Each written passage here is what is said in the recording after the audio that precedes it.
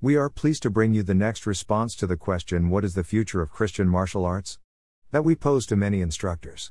The responses are published in the order of when we receive them.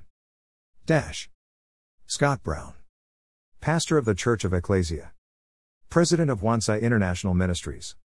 The future of Christian martial arts. What comes to mind when we say the future of Christian martial arts? Is it the Christian part or is it the martial arts part? It does not seem like those two things go together. It isn't any different than Upward Basketball or Soccer for Jesus. There are many different programs and organizations which use various activities to lift up the name of Christ.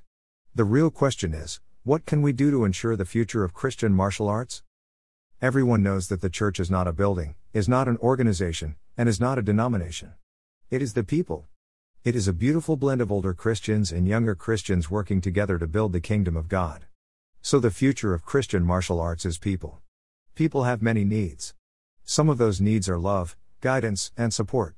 Most Christian martial arts places do their best to meet those needs, however, sometimes things in life distract us from what is ultimately important. As the great Zig Ziglar once said, the main thing is to keep the main thing the main thing. If there is going to be a future in Christian martial arts, Christ must be the main thing. If Christ is removed as the central focus of Christian martial arts, then the Christian martial arts has lost its purpose and its foundations. The principles and teachings of CMA become blurred with the world's principles and teachings. The organizations and programs lose their direction and drift aimlessly. It is of utmost importance to keep Christ in the center.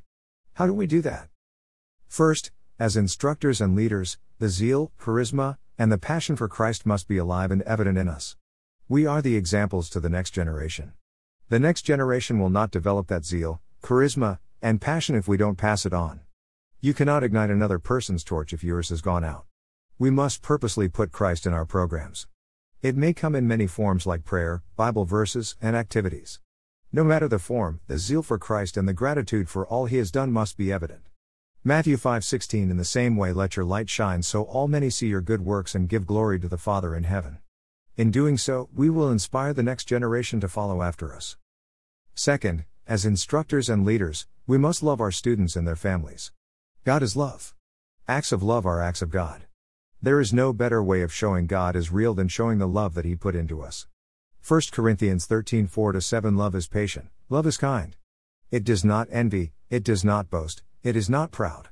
It does not dishonor others, it is not self-seeking, it is not easily angered, it keeps no record of wrongs. Love does not delight in evil but rejoices with the truth.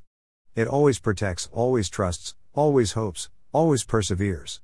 The world's version of love is conditional.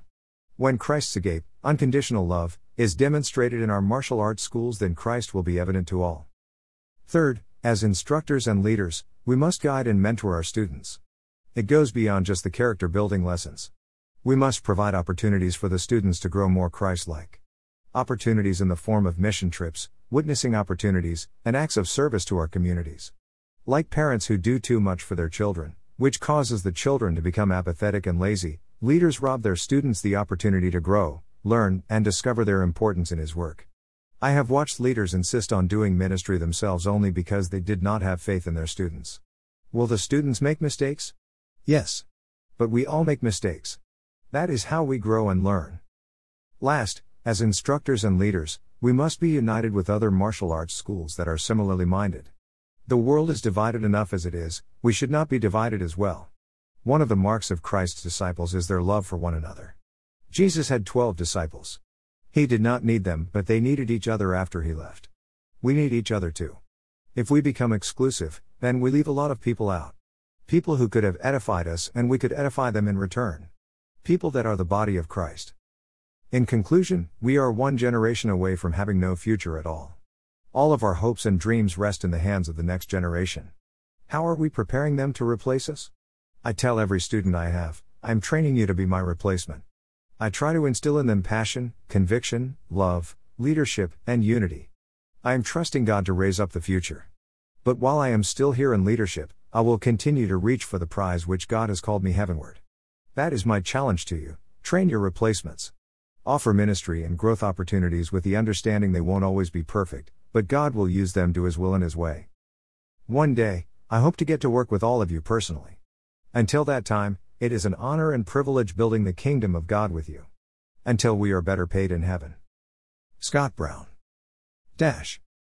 Your part. If you would like to share your thoughts with our readers, please email gracemarshallarts1@gmail.com. You can write a few sentences or several paragraphs, however God leads you. We also invite you to include 1 or 2 photos of yourself and your students, or teachers if you are a student, with your email. Thank you for your interest in Christian martial arts. Sensei Mark McGee. Join our Grace Martial Arts Facebook community. Copyright Grace Martial Arts 1990 to 2021.